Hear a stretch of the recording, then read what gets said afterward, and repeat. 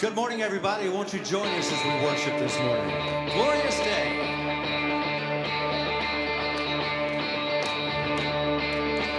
I was buried beneath my shame. Who could carry that kind of weight? It was my tomb till I met you. I was breathing but not alive.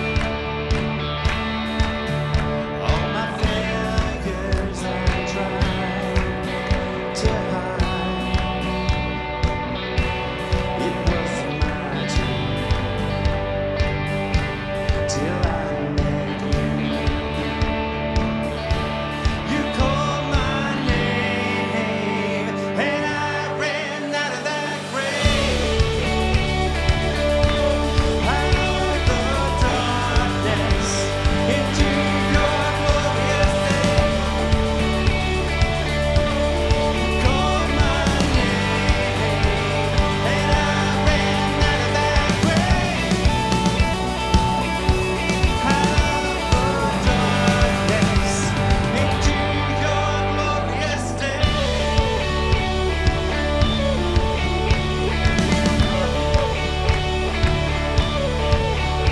Now your mercy has saved my soul. Yes, it has. Now your freedom is all that I know. The old made new. Jesus, when I met you. 'Cause when you called my name and I ran out of that grave. Out of the darkness into your glorious day. You called my name and I ran out of that grave. Out of the darkness into your glorious day.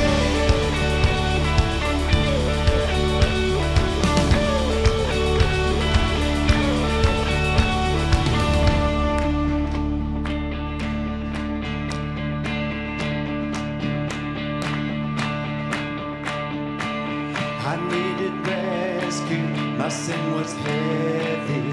The chains break at the weight of your glory. I needed shelter, I was an orphan.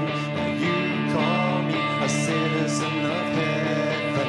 When I was broken, you were my healing. Your love is the air that I breathe in. I have a future, my eyes are open. 'Cause when you call my name, I ran out of that grave. Out of the darkness into your glorious day. You called my name and I ran out of that grave. Out of the darkness into your glorious day.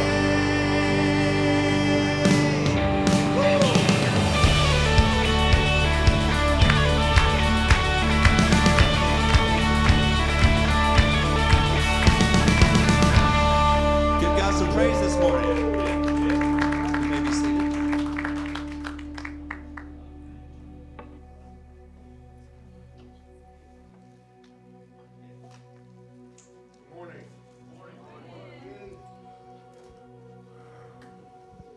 God is good, amen. I mean, welcome to the bridge. If you're new, please fill out one of these cards so we have a record of your visit with us. It just seems like every week God is just increasing the flock and bringing new people, amen. And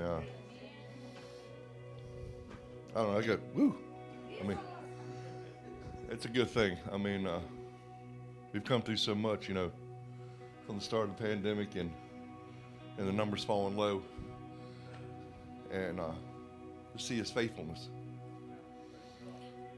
I mean, yeah, amen. For tithing, we tithe in the back. Just so you let you know, you can go to www.bridgenc.com. Click on the gift tab. Let's make sure that we keep praying for one another. Prayer and supplication. It's important. Adam, how's mom doing? And dad?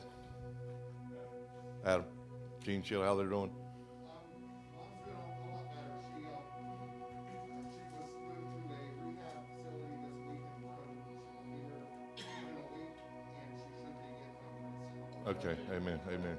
Yes, thank you, Lord. Let's keep praying for Miss Ella Olivera, Kenny Olivera. Miss Kenneth Childers hit my heart the other day. Is he doing well? Yes, so just keep him lifted up. All our church family. Like I said, it's just one part of the body's missing. We all hurt. Like I said, we're all going through something. We don't know what it may be, but we're all going through something. There's something in our life that's trying to pull us down. The devil's always constantly at work. He's a destroyer, a deceiver, a liar. And he's constantly going to battle with us, and he's constantly going to work on us. So we got to constantly stay in God's word, constantly, keep lifting each other up. Any other praise reports, prayer requests? Pray for the Lewis family, the one that had the little baby. Right. He's not really breathing on his own, but they're going to send him home with an oxygen machine and a feed tank with 2 young kids. Right. Not young Okay. kids, but you know what I mean. So the Lewis family and the little baby having trouble breathing. The granddad said he thought they were just sending him home to die because they're not able to. He's been in there for 4 or 5 months. So Right. just keep the family in prayer. Okay. Anybody else?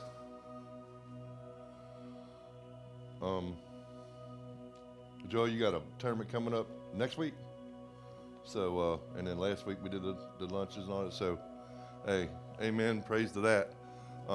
It's an opportunity to be the hands and feet of Jesus. For those that may not know, Joel is part of a basketball program and to try to reach the youth. And there's so many youth, over 100 probably, 80. And just trying to come alongside of Joel, packing bag lunches for when they go to these tournaments that are out of town. Some of the youth in this area are extremely unfortunate in the situations that they're in. So for us to be able to come alongside of Joel and help in that cause is extremely gratifying. So just let that sink in on you.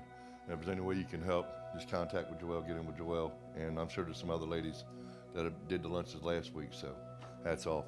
One last thing, Dave and Rona McVicker have a kitchen table and 4 chairs that are in really good shape, and they want to donate it to anybody in church who wants it. If not, they're gonna donate it. So if you have need of that, please contact them.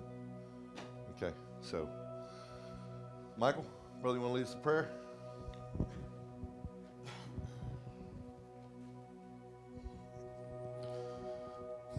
Let's bow our heads. Dear Lord, Heavenly Father, we want to thank you again, Lord, for our opportunity, Lord, to be in your house, Lord, to be in your presence, Lord. We just come, Lord, to lift up your name. Lord, we lift up our petitions before you, Lord, for our family. Lord, we lift it up for healing, Lord, and for comfort. Lord, we ask that you be with our pastor as he brings the word and the message, Lord, and be with our church family as we go and come, Lord. In Christ's name, amen.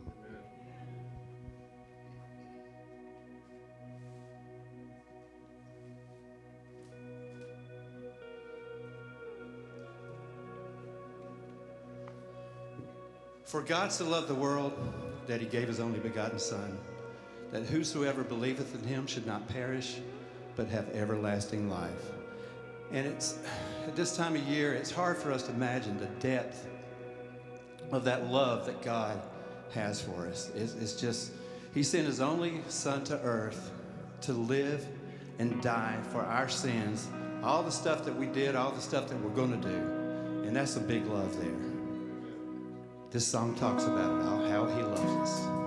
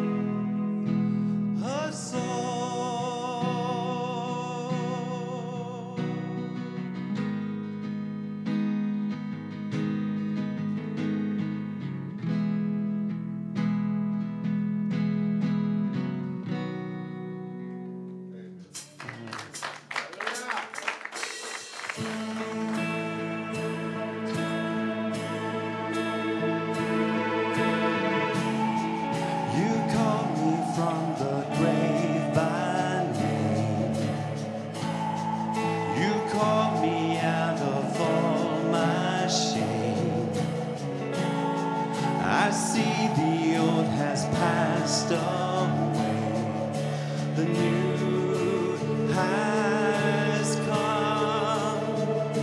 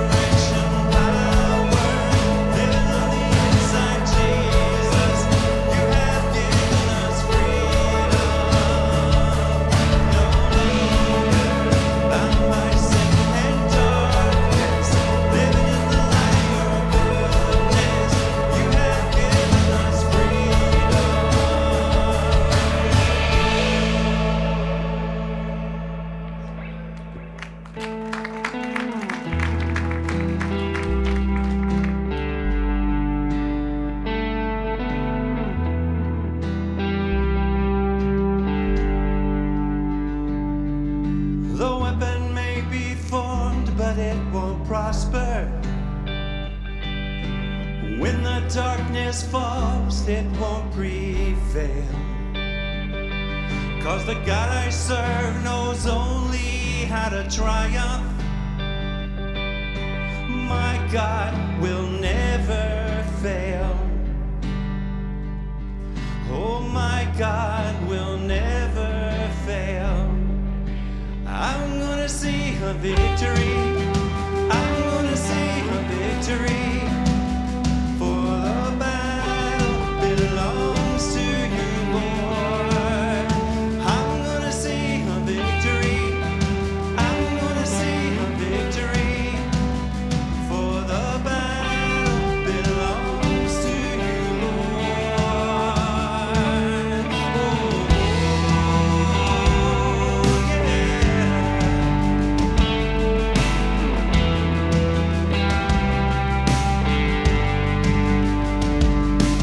There's power in the mighty name of Jesus. Every war he wages, he will win. I'm not backing down from any giant. I know how this story ends. Oh yes, I know how this story ends. I'm gonna see a victory. I'm gonna see a victory. For the battle belongs to you, Lord. I'm gonna see a victory. I'm gonna see a victory. For the battle belongs to you, Lord. I'm gonna see a victory. I'm gonna see a victory. For the battle belongs to you, Lord. I'm gonna see a victory. I'm gonna see a victory. For the battle belongs to you,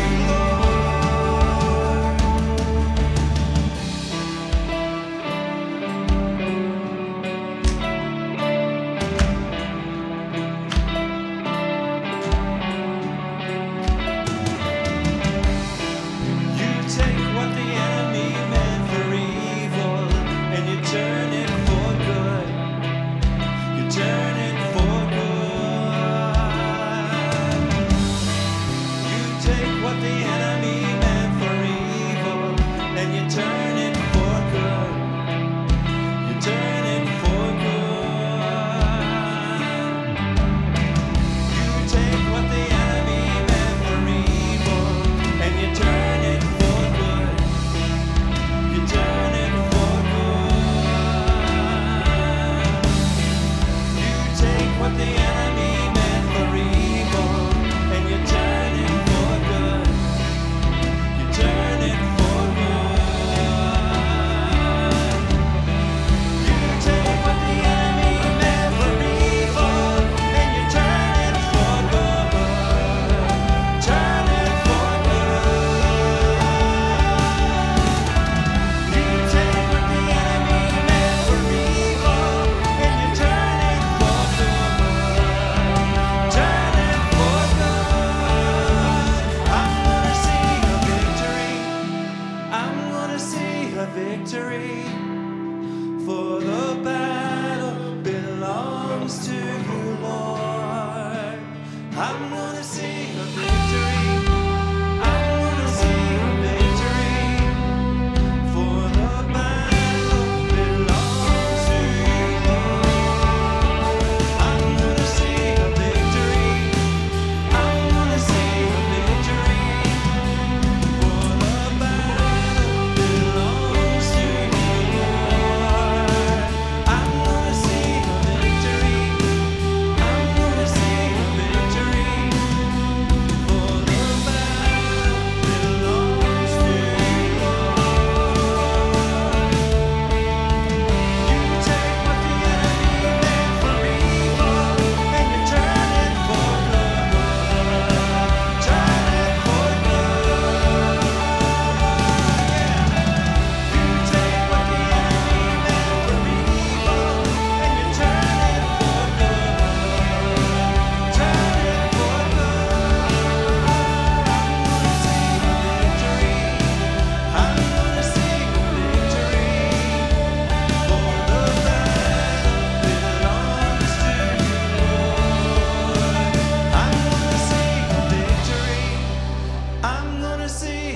victory, for the battle belongs to you, Lord. I'm gonna see a victory. I'm gonna see a victory, for the battle belongs to you, Lord.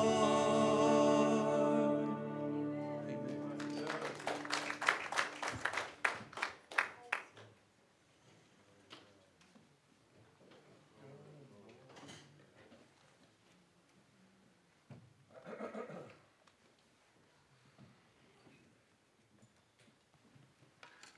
Aren't you glad that the battle's His? Aren't you doubly glad it's already won?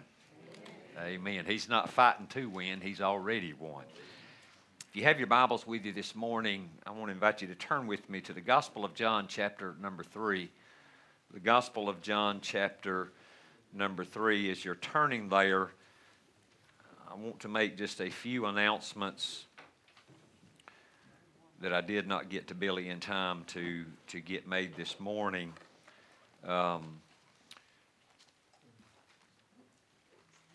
Easter Sunday morning, we will be having an outdoor service, a drive-in service where people will have the opportunity to attend from their car or a beach chair, however you decide to attend Easter Sunday morning. We would love to have you with us, love to have your family with us. We'll also be serving a meal on the grounds, and it will be outside, so I would encourage you to bring your beach chairs or lounge chairs. Bring a recliner. I'll sit in it. And we will be serving a meal, so we're asking for volunteers in several areas. We're going to need some guys to help us with assisting with parking, because we'll be parking cars out in the field. And remember, this will be weather permitting. That field gets real soft when I can preach in the rain, but that field gets soft. So we'll need help parking. Also, we are going to need some ladies or gentlemen, just a few, that would volunteer to prepare that meal, or we can cater it if we don't have those volunteers. But just we will need that. Also, we'll need some folks to show up here early that morning to help us get set up, and then some to stay afterwards, of course, to help us tear down and get everything cleaned up. There are some sign-up sheets at the welcome desk out front. If you're going out the door, they're on the left-hand side there.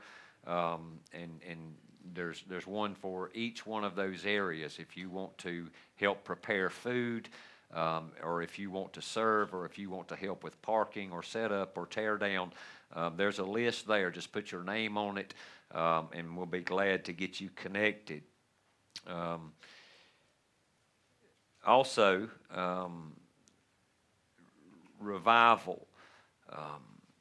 We're going to have Reverend Shane Jackson, Pastor Shane from Landrum, South Carolina, here with us April the 9th through the 12th. Revival will begin that Sunday morning on April the 9th. And Saturday, prior to revival, we'll be having a drama. We did not have one, or will not be having one as usual this year for Easter. Everything just seems like it's been put on hold this past year, but we certainly want to have that, and we're going to do it. The plan is on the 8th, that Saturday night before revival begins. Be a wonderful opportunity to bring your friends and your family. I believe the theme is going to be from grave to garden. Is that right, Joan? Graves into gardens. Okay, I should have let her announce this. So we're really excited. I want you to join with us in prayer, and this is a really, really simple prayer. It comes right out of the Psalms, and it is just quite simply this. Please put this at the top of your prayer list. Lord, will thou not revive us again, that thy people may rejoice in thee? I'm telling you, people need to cheer up. Amen? And we look for God to move in our midst during this revival. Also, we're getting our men's and our women's ministry started back up. There are sign-up sheets as well. Boy, we got a lot of sign-up sheets going around here. Out on at the Welcome Center, one says men's ministry, the other says ladies' ministry. Listen, this is where discipleship happens. This is where we not only learn and grow in our faith. This is where we minister and put our hands to the plow. It's a wonderful opportunity to get connected in a smaller group setting where we are able to fellowship and get to know each other and serve alongside of each other. My voice is trying to go this morning, so pray for me. We're going to start both our men's and ladies' ministry back up with a series studying in a book. The title of the book is Radical. It's probably the book that has challenged me more than any other apart from Scripture on a personal level in my own walk with Christ. So I would encourage every man and woman to engage at least in this Bible study. Thank you very much.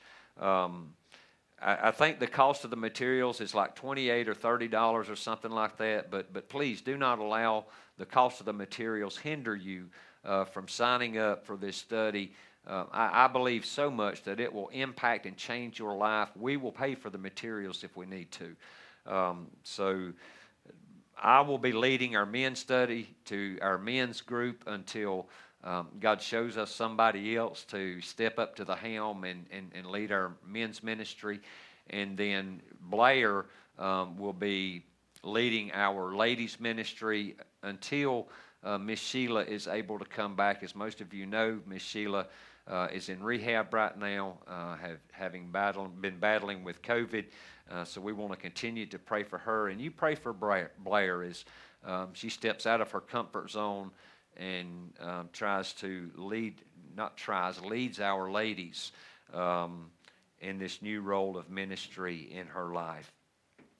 Was there anything else? An apology. I owe everybody an apology. I know you couldn't see all of the words on the screen this morning, and that was my fault.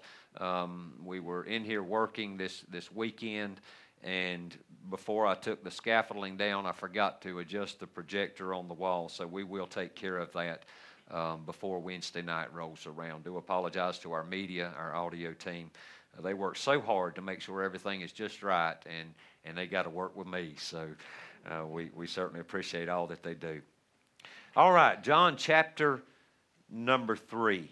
John chapter number 3, very, very familiar passage of Scripture, I hope, to each of us. John 3, verse 1. The Bible says there was a man of the Pharisees named Nicodemus, a ruler of the Jews.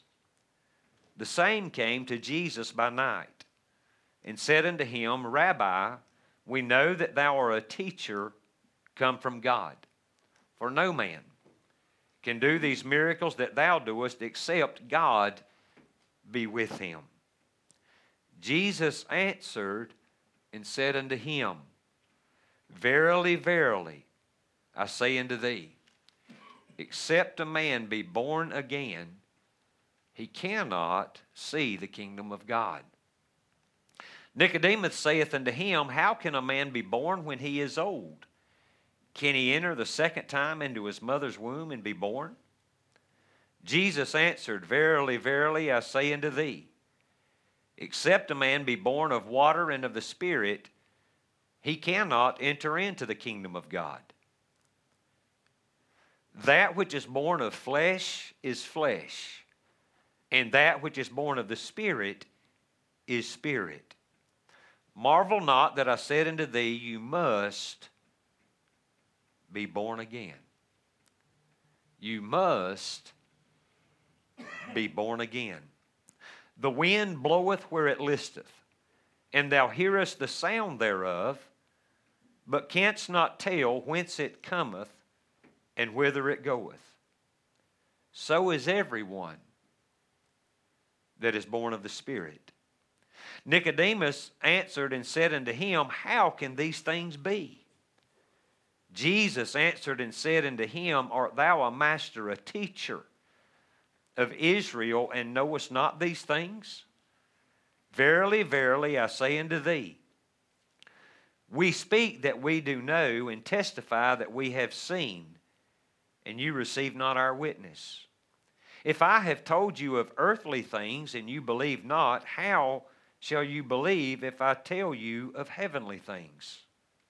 And no man ascended to heaven, but he that came down from heaven, even the Son of Man which is in heaven. As Moses lifted up the serpent in the wilderness, even so must the Son of Man be lifted up, that whosoever believeth in him should not perish, but have everlasting life. For God so loved the world, aren't you glad, that he gave his only begotten Son, that whosoever believeth in him should not perish, but have everlasting life. For God sent not his Son into the world to condemn the world, but that the world through him might be saved. Father, we are so grateful for the very privilege to be able to open up a copy of the Word of God this morning. And Lord, we realize that we have an insurmountable task ahead of us. And apart from the guidance, the leadership, the unction of the Holy Spirit, I will fail miserably. So I confess to you this morning that I need your help in communicating the truth of this text. Come, Holy Spirit, for the sake, the cause, and the kingdom of Christ. Have your will and your way. Open up our hearts. Do surgery. Change us from the inside out. In Jesus' name we pray. Amen. And amen. I was privileged several years ago now to begin cultivating a relationship with a man who has become a dear, dear friend of mine. His name is Jim Hardy. Jim and his wife Pam live here part of the year, and then they live in the mountains part of the year. Kind of got the best of both worlds. Jim shared with me how he came to faith in Christ. Jim met Pam when he was 20 years old. They fell in love and got married. Now, both of them grew up in church.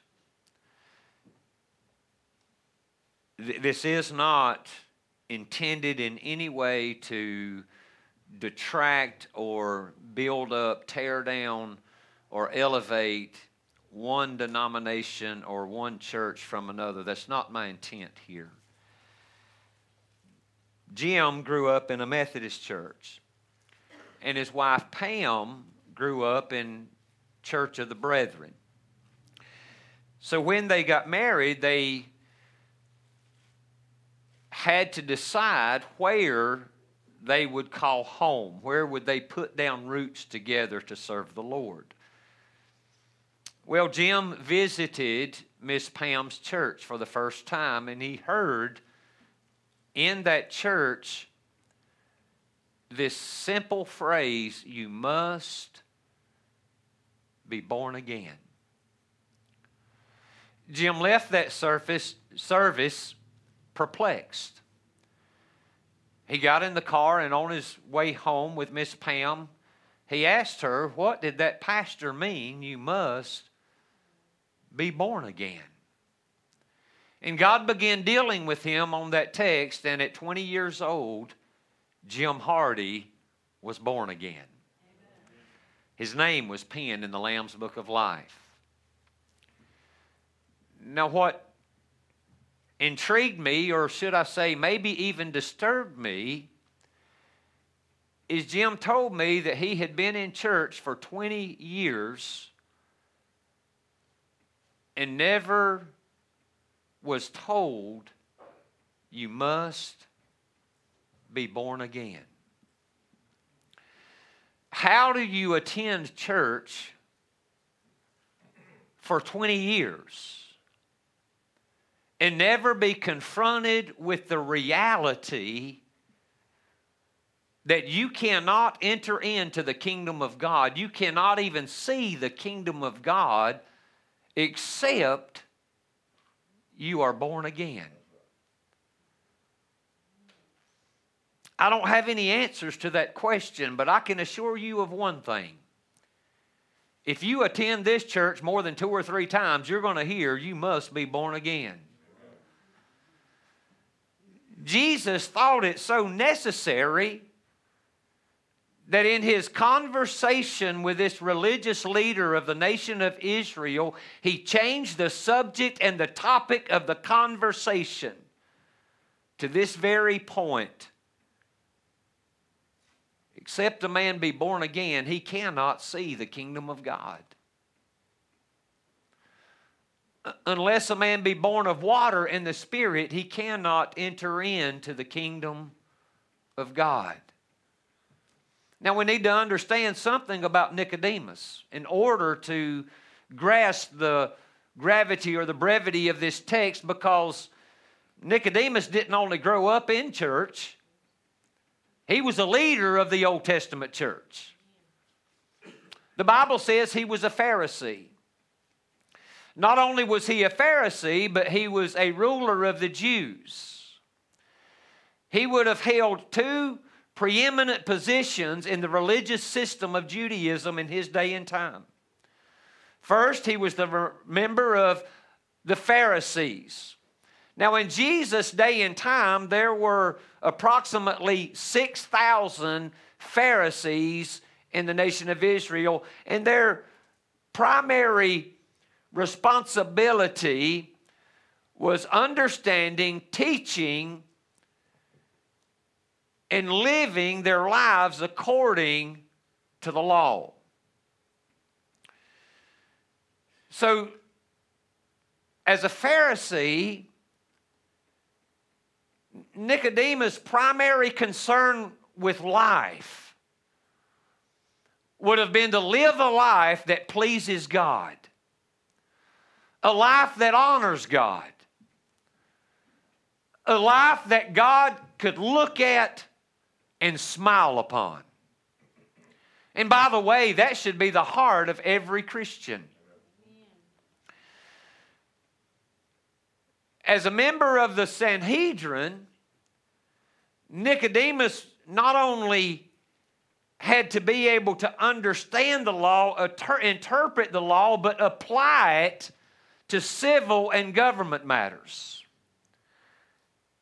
In that group, there were only 70 that served in the Sanhedrin. So this isn't just some ordinary guy off the streets. This is not his first Sunday school class. Nicodemus would have known the Bible. I believe Nicodemus was the kind of man that if he were to be alive and living with us today, he would be that guy in church that moms would look to and say, that's what I want my child to grow up to be like. He's one that we would look to as a role model. He would have been very moral in the choices that he made.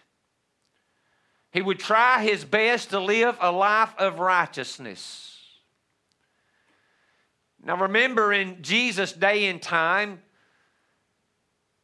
there was an hour of prayer 3 times a day when religious Jews and certainly the Pharisees would make their way to the temple, not for a buffet, a barbecue, or even a church service, but for no other reason than to gather and pray. Think what commitment it would take for you to make the effort to be at church 3 times a day, every day, for a prayer meeting. That's the kind of guy that Nicodemus was. Nicodemus believed that the keeping of the law, keeping God's commandments, was the way to be in a right relationship with God. If there was a way to heaven in Nicodemus' mind, it was by taking what God gave as 10 commandments, and then the Pharisees turned into the Torah, and the Mishnah turned literally 10 laws into more than 600 traditions and customs. And if I can just keep these rules, I can be right with God. So Nicodemus, if in a real simple way of trying to explain the character and the conduct of Nicodemus, if all he had were the 10 commandments, he would have lived his life in such a way that every day he's going down those commandments and checking them off. Remember the Sabbath and keep it holy. Well, I was in church Saturday. I've done pretty well this week. Honor thy father and thy mother. Well, I've been respectful of my parents this week. I can check that one off. Thou shalt not bear false witness against thy neighbor. I've not lied. I can check that one off. I'm doing pretty good. Thou shalt not covet thy neighbor. Oh, Lord. I just saw Jim down the road with a brand new boat. And I just blew it right there. Listen. I've just broken God's law. You see, the problem with sin is not just hurting somebody. Sin offends the holy God of heaven. And yet Nicodemus prided himself on his ability to keep the law. Now this man comes to Jesus, and man, it's almost like he showed up at church on Sunday morning with his hands in the air. Did you know how he's talking to Jesus?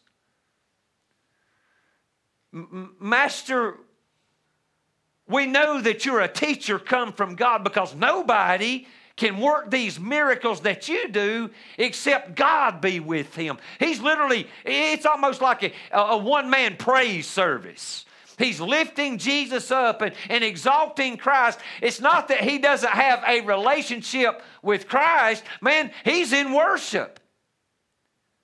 And Jesus looks at him and he sees something that we can't see. So he changes the subject. Nicodemus has not asked Jesus one thing about how to get to heaven. He's not asked Jesus what it required to get into the kingdom of God, but the Bible says that Jesus, he didn't need the testimony of men because he knew what was in them. And you see, here's what I believe is taking place in this text, is this man comes to Jesus and he's talking about everything except for what he's really thinking about. Y'all know anybody like that?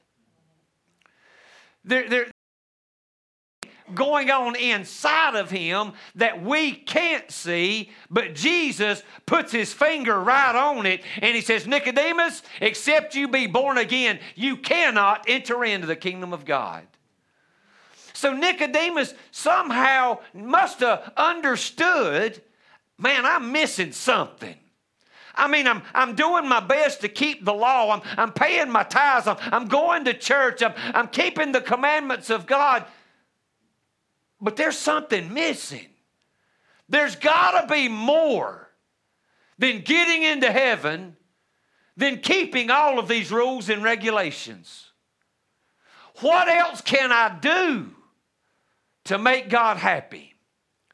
What else do I need to accomplish to turn the lock on heaven's door? And Jesus answers the question that Nicodemus never asked with these simple words: you must be born again. Now, I say simple, but it confused Nicodemus. And if we're honest with ourselves, there's still a lot of confusion around what it means to be born again. You know, you don't learn in grammar school or high school or college what it means to be born again. In fact, you go anywhere in America today, and the subject of conversation is not being born again. Unless you growed up in church or attend church, you're probably never going to hear you must be born again. That's a foreign concept in our current culture. Not many people grasp the idea or the reality of being born again. In fact, I think sometimes we do people and God an injustice by using biblical language without explanation. What good does it do to tell a man you must be born again and you can't tell him how? So Jesus understands Nicodemus can't grasp the depths of this simple statement, and he explains it in such a way that Nicodemus can understand. Aren't you glad that God does not want you to be confused about how you get from here to heaven? So I want to take just a few moments, now that I've used up all of my time, I want to take just a few moments and try to uncover what it is Jesus is communicating to Nicodemus on this subject of being born again. First, Jesus gives an illustration from the Scriptures. Now remember, Nicodemus is a student of the Bible. He's a student of the Word of God. And this might be a good place to say, you'll not get saved apart from the Scriptures. The Bible says faith cometh by hearing, and hearing by the Word of God. So Jesus answered, verily, verily, in verse number 5, I say unto thee, except a man be born of water and of the Spirit, he cannot enter in to the kingdom of God. Now that might not mean too much to you and me laying on the surface, because we're probably not as educated in the Old Testament as Nicodemus was as a Pharisee and a ruler of the Jews. But Nicodemus would have known Ezekiel chapter number 36. And when Jesus made that statement, maybe Nicodemus' mind was supposed to went backwards into the Old Testament to the days of Ezekiel, where God said through the pen of Ezekiel, listen to this, an explanation of what it means to be born again. Ezekiel chapter number 36, God speaking, then will I sprinkle clean water upon you, and you shall be clean. From all your filthiness and from all your idols will I cleanse you. A new heart also will I give you, and a new spirit will I put within you. And I will take away the stony heart out of your flesh, and I will give you a heart of flesh. And I will put my spirit within you and cause you to do my statutes, and you shall keep my judgments and do them. Now, God, in addressing this subject of a new spirit, a new heart, in teaching the nation of Israel, in 3 verses of Scripture, God uses the personal pronoun I. Now, why does he do that? Because it's him, not you. You see, Nicodemus' idea was salvation is something that I must do. And God says, no, what you need is a new heart and a new spirit, and that's something only I, God, can do. So, the first thing that we need to understand about salvation is you can't do it, but God can.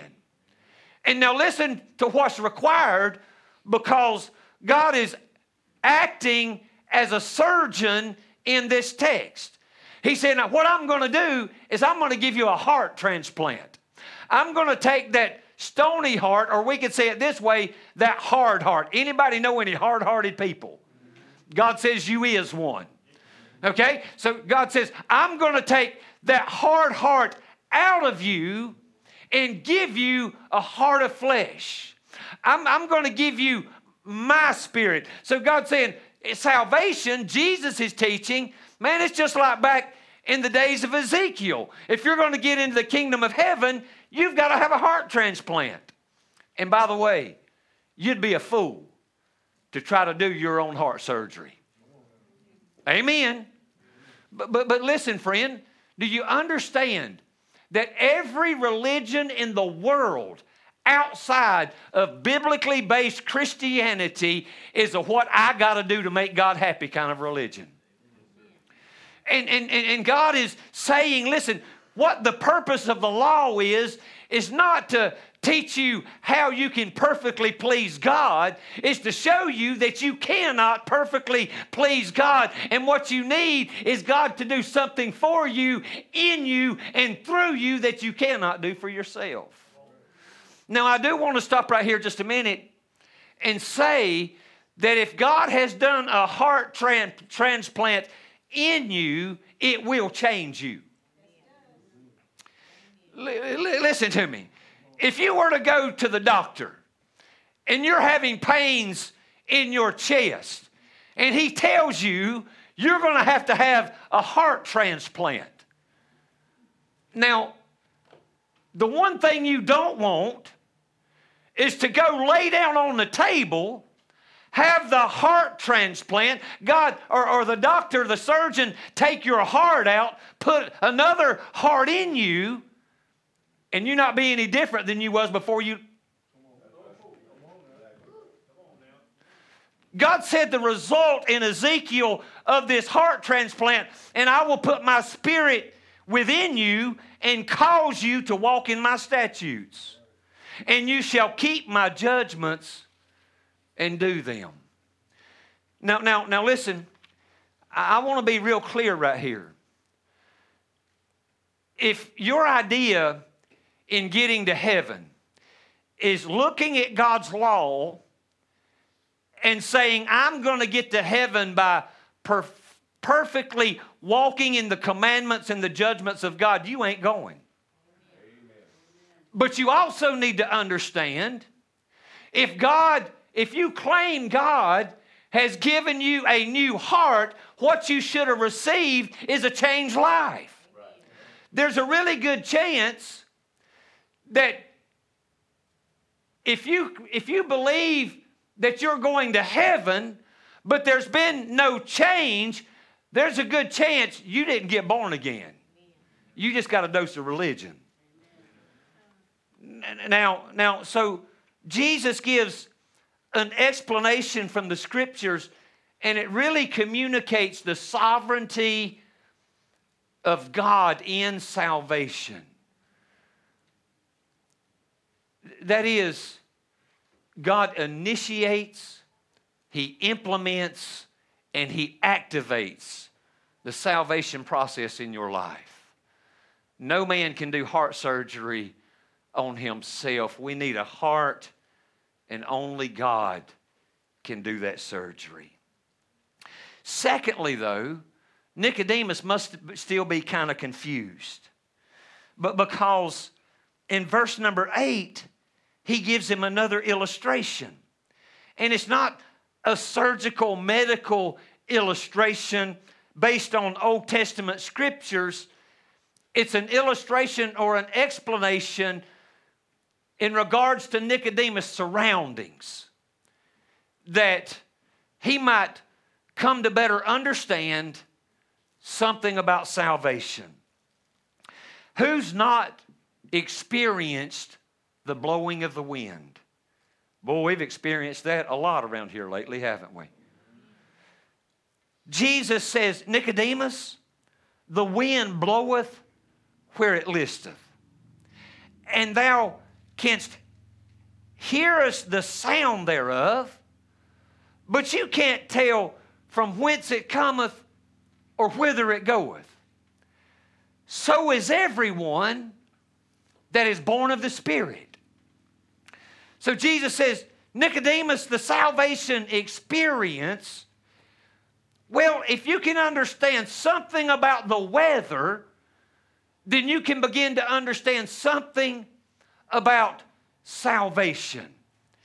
Nicodemus, if you can just learn something about the wind, then it'll teach you a spiritual lesson on how salvation is accomplished.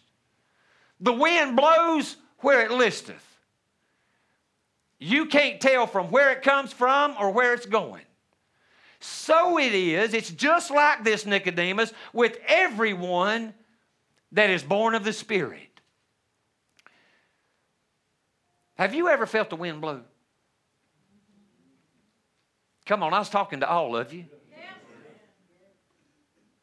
Now, I don't remember the first time I ever experienced the blowing of the wind. I don't even remember, by the way, when it was I began to recognize what it was when the wind blew. But what I do know is that I understand every time it blows now, I know what it is. How am I going to get to where I'm wanting to get to? You see, there's some things we need to understand about the wind that we might understand something about salvation. Now, one thing that I've learned about the wind is it's uncontrollable. What I mean is, not only do you not know where it comes from or where it's going, you can't command it to come, and you can't command it to go. He blows where he wants to. It's uncontrollable. No. Why it's so important that we understand this is because the wind in the Bible is always illustrative of a type of the Holy Spirit. He's a person, not a thing.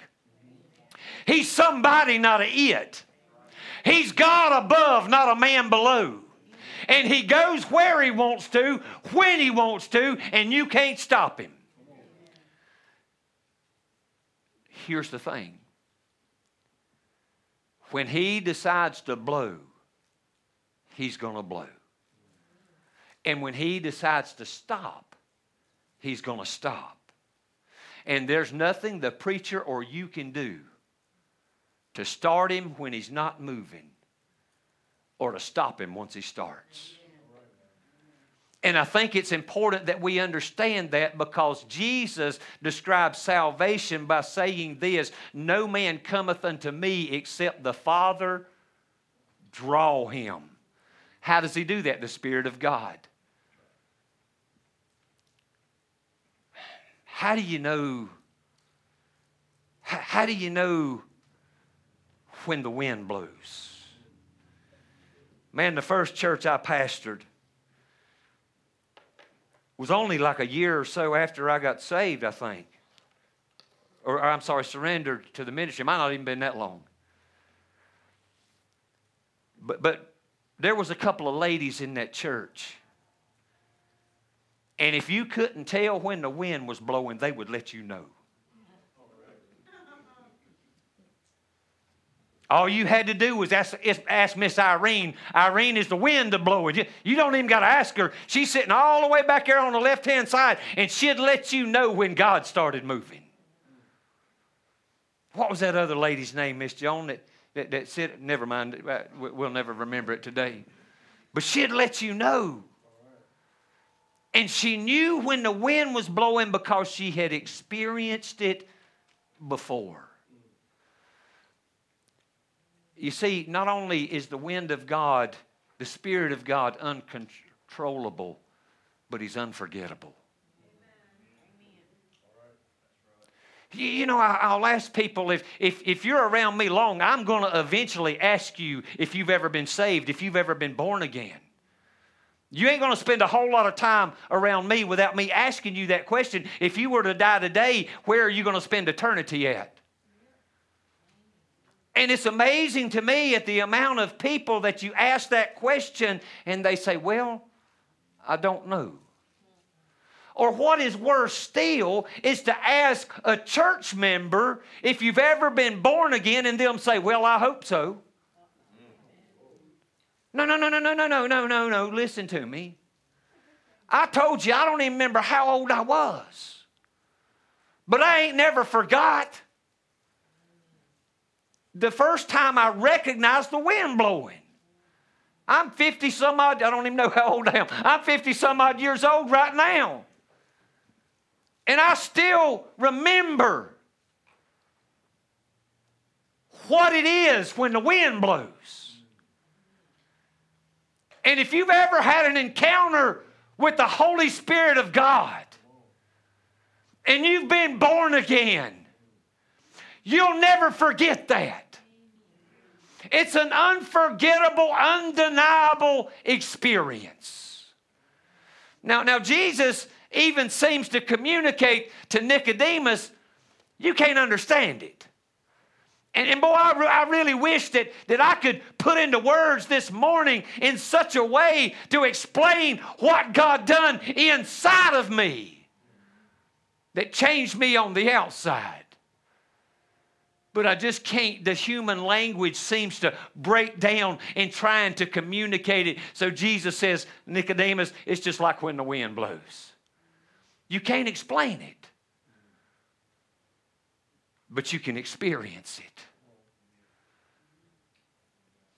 I can't tell you how weather patterns work.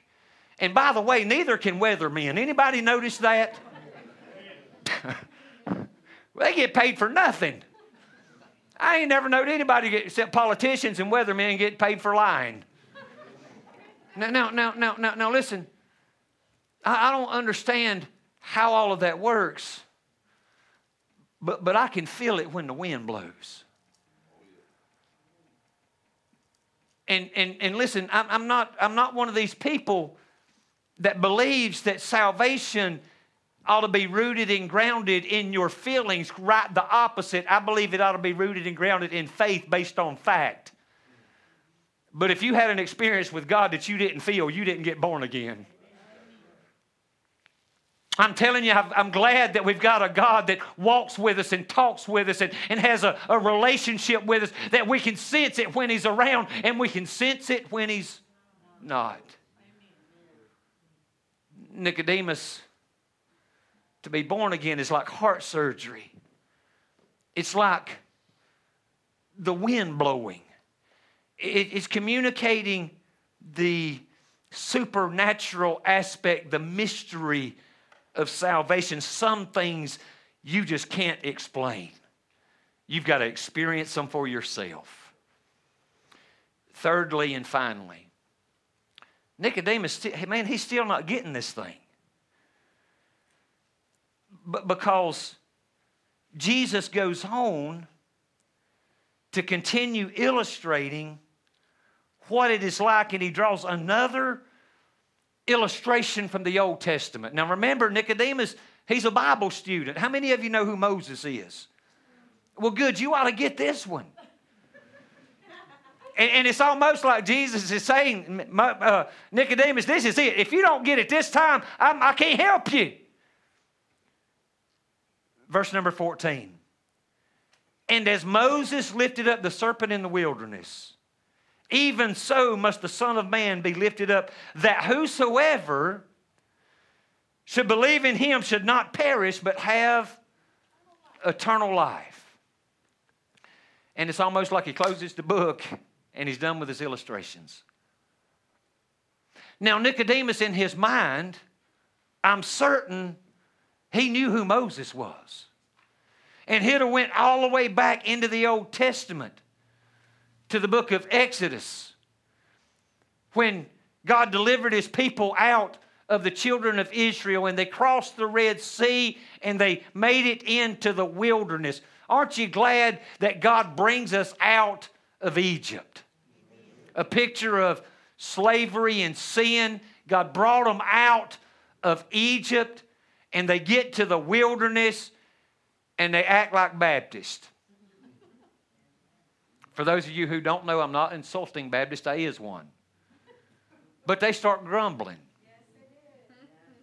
and complaining. Hey, could I just say it this way? They act like Christians. I don't care what denomination you are. They start complaining and bickering and griping. We ain't got no water. Moses, we ain't got no food. Why didn't you just listen to this? This is literally a question they asked Moses. Why didn't you just let us die in Egypt? It would have been better for us to have died in Egypt than to come out here into the wilderness where there ain't no water. Stop just a minute.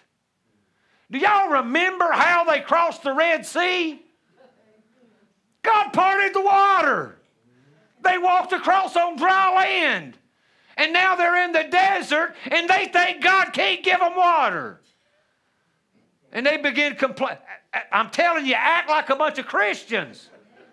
Griping and grumbling. Oh, it's too hot in here. Would somebody please turn the air up? Somebody turn the heat up. It's cold in here. Belly aching about something. And listen, you need to understand this. God got angry because they were grumbling. So angry that the Bible says God sent snakes, serpents, into the camp. And when the serpents bit the people found out they were venomous and began dying. Think about that for just a moment. How serious is God when it comes to your griping?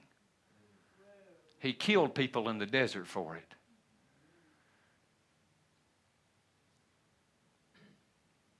We're going to have a praise session here in a minute. You won't be pouting. So the serpents are biting the people and they're dying. Now we need to pause for just a minute because Moses done something that most people have already forgotten about, even Christians. I can almost see what the average church member would have done in our day and time. Just day before yesterday, I'm out here behind the church. My son, if y'all have seen that black piece of junk truck sitting out back, I was working on that truck, and I walked around the truck, and I come around the bed of the truck like this, and I squatted down by the rear tire, and I looked over to my left, and where I had just stepped over, there was a snake about 5-6 foot long stretched out across there. Listen, I ain't one of them snake handling preachers. You ain't never got to worry about showing up at church and finding me dancing behind the pulpit with a snake in my hand. The only dancing I'm going to do is just like I did when I was out there.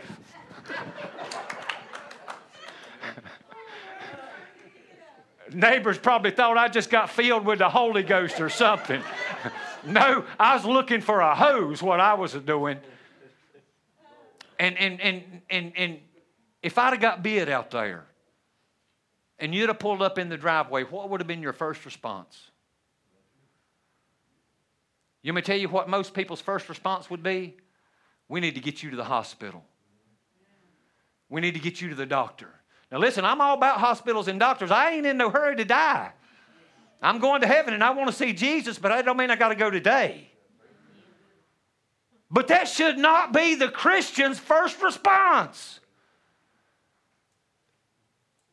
And I can almost see the leaders of Israel, man, somebody got to come up with some anti-snake venom or we're all going to die. But not Moses. Moses got down on his face before God. Please hear, if you don't hear nothing else I say the rest of this morning, please hear this. Moses' prayer was something like this. God, this is my family. This is my brothers and my sisters. This is my mom and my dad and my children. These are people that I've grown up with, Lord. These are my friends and these are my family. Please, God. Please don't let my family die. God, please. I'm begging you, please. Don't let my family. You see, most of you are more concerned with persuading your children. Children are not the author and the finisher of their salvation. Jesus is. And we need to do more business with God than we do with our family. We need to be begging and pleading with God to save our family. And that's what Moses was doing. And God said, okay, Moses, I tell you what I'm going to do. You take a snake, an image made out of brass, a type, a picture of what's killing them, and you nail it to a pole. And you hold the pole up. And if the people will look at the pole, they'll live. Yeah. Think about that.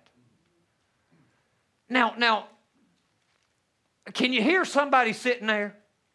Here's all they got to do. Look at what's killing them. Hanging on a pole, and they'll live. And I know, man, there's somebody sitting in that church and they say, oh, that's too simple, it won't work. What are we going to do about the poison? God's dealing with the poison on the pole. Amen. And it was an Old Testament picture of what Jesus was going to do when he came into this world and did accomplish at Calvary. He who knew no sin became sin and was crucified on the cross that we might become the righteousness of God in Christ Jesus. So here's how simple salvation is. Just look at what was killing you, nailed to the cross. But here's the trouble. Here's the difficult thing. Is the faith that was required to believe that something hanging on a cross could save them from a snake bite. How many of you believe that Jesus is the Son of God and God the Son? That he came into this world and he carried your sin and my sin to the cross. And on that cross, not only was God's Son crucified, but God punished your sin and my sin in his Son on the cross. That he was buried and 3 days later, he rose again. Do you believe that? Well, boy, that's some good news. Guess what? So do the devils. The Bible says, you believe in God, you do well. But even the devils believe, and not only believe, they tremble.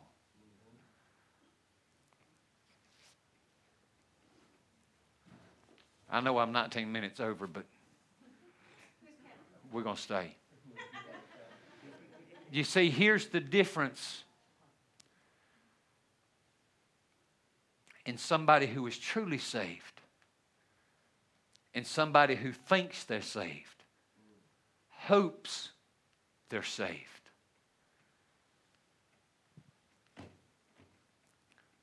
I believe that chair will hold me up.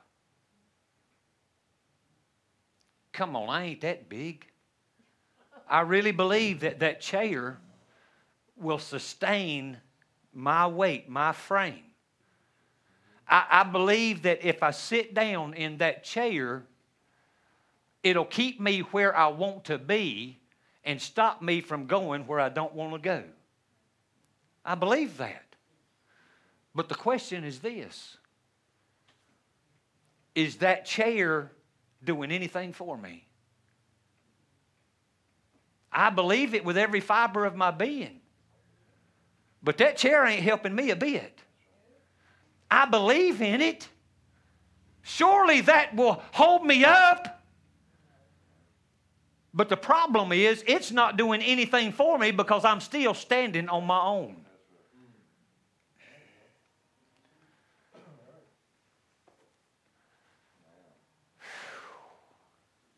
Boy, don't that take a load off. I get tired sometimes too. Now the chair is actually doing something for me. It is holding me where I want to be. Stop trying to hold on to God when God wants to hold on to you. It's keeping me from where I don't want to be.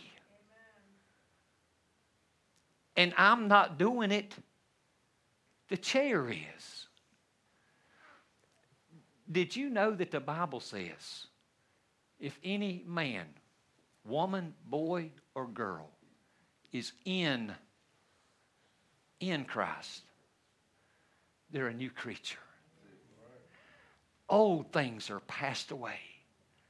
Behold, all things are become what? New. Now listen to the point of Jesus' entire conversation with Nicodemus. That whosoever should believeth in him should not perish, but have everlasting life. You see, it really is that simple.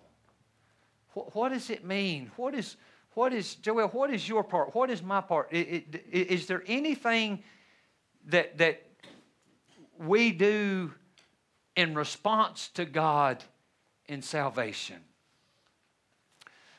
The Bible says that all that believed him, he gave power to become the sons of God.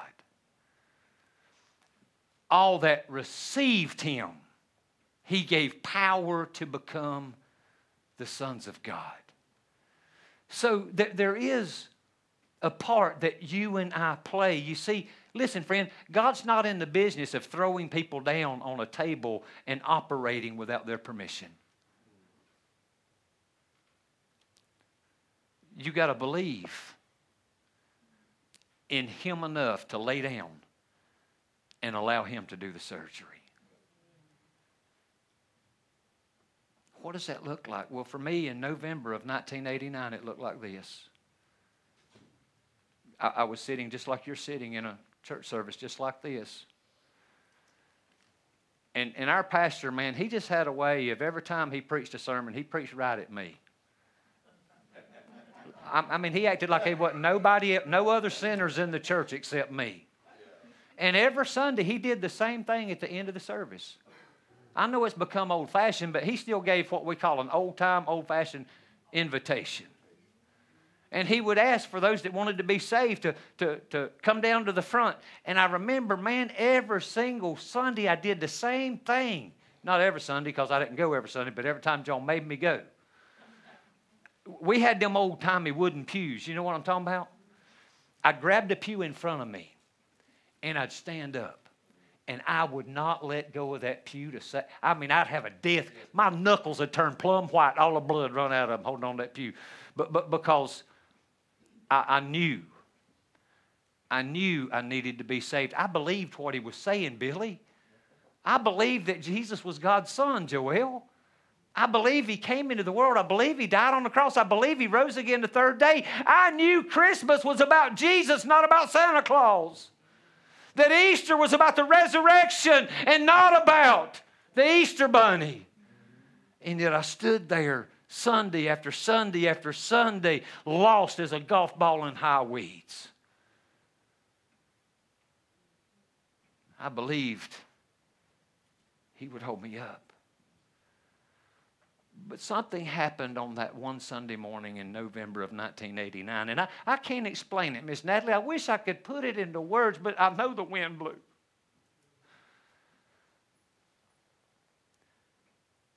Because something happened from here to here.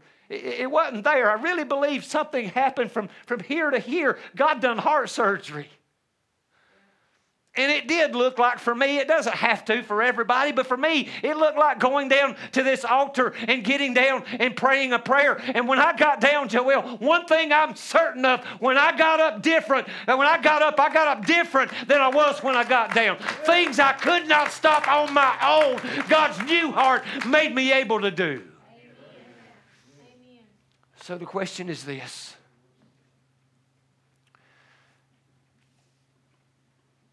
I'm not concerned truly with how long you've been in church this morning.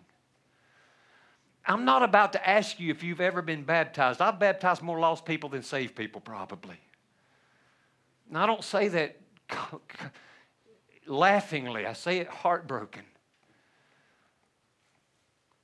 I'm not asking you if you're a member of a church or if you've even prayed a sinner's prayer. I don't care how religious you are. The question that I want to put to you this morning is, have you been born again? Have you experienced a blowing of the wind? As we stand to our feet, I want you to answer this question. Have you had a spiritual heart surgery? As Vision makes their way to the stage, I want to ask everyone, if you would, to bow your eyes and bow your heads and close your eyes with me. I'm glad I caught that before you did. I believe that there is no more important time than this time right here. The point of decision. There's nobody looking around this room but me, Pastor Joel, and the Spirit of God. If you cannot say emphatically, yes, Pastor, I have been born again, I'm going to heaven one of these days.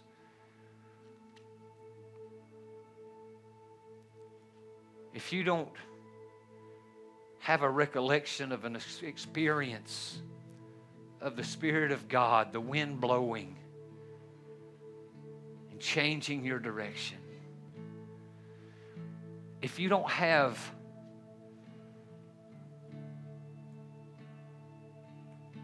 a recollection of an open heart spiritual surgery taking place in your life, would you just right now, just ever so slightly lift your hand in the air? We're not here to embarrass you or put you on the spot. We want to pray for you right there where you're standing. Maybe you're joining with us online here this morning, and God's dealing with you that you need to be born again. I've already told you I don't believe that we're saved by a prayer that we pray, but that you would cooperate with God this morning and have a place to come back to, a time in your life to recall this experience. If that is you, would you pray this prayer with me and just say, Heavenly Father, I admit that I have sinned. And God, I know that you are holy and that my sin has offended you. I understand that I'm deserving of the death penalty. Eternal separation from you in hell is what I deserve. But God, that's not what I want. I want forgiveness. And I believe you've made that possible. Because I believe your Son came into this world, died on the cross, and paid for my sin completely. I believe not only was he crucified, but that he was buried. And I believe that 3 days later he rose again. And because he's so much more than man, because he's God, he can give me eternal life. And so, Father, I ask you in his name to forgive me. Give me your spirit, your heart. Help me live the rest of my life serving and pleasing you. Thank you. Thank you for saving me today. In Jesus' name I pray. Amen and amen. Aren't you glad to be saved today? As we sing this song, why don't you worship like you're glad to be saved today? Maybe you want to find yourself a place in this altar and just thank God that you've been born again. He didn't owe you that, Joel, but he gives it to us freely. Amen? Quite simply because he loves us. Let us sing.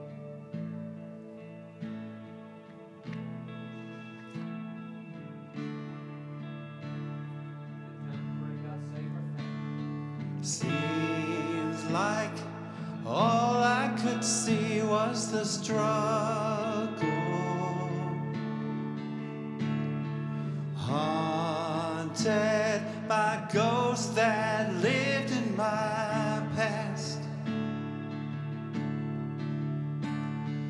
bound up in shackles of all my failures, wondering how long is this gonna last.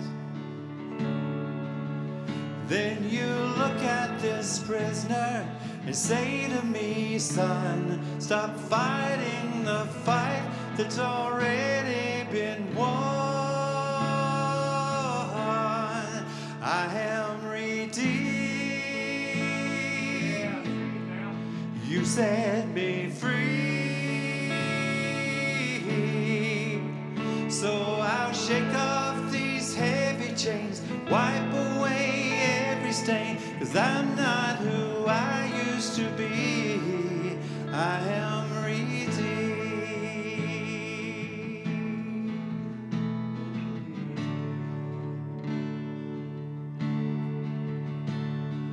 All of my life I have been called unworthy,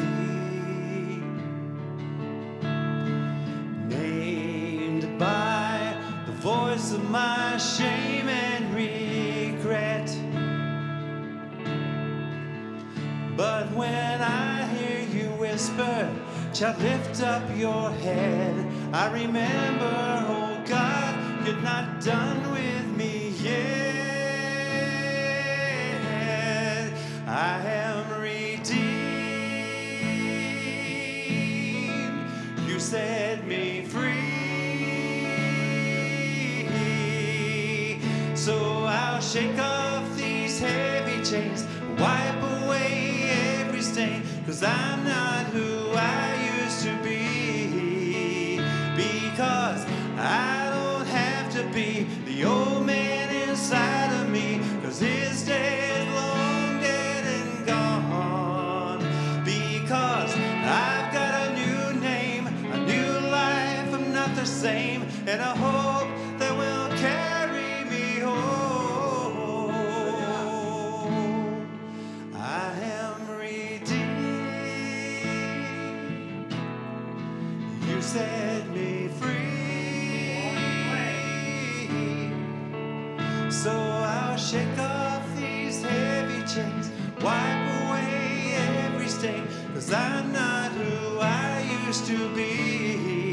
I am redeemed. You set me free. So I'll shake off these heavy chains, wipe away every stain, 'cause I'm not who I used to be. Oh God, I'm not who I used to be.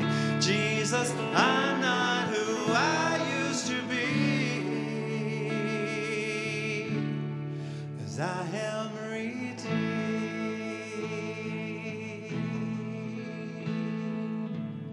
Oh,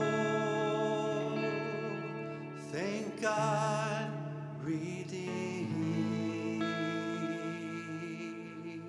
Amen. Hallelujah. Hallelujah. Aren't you glad?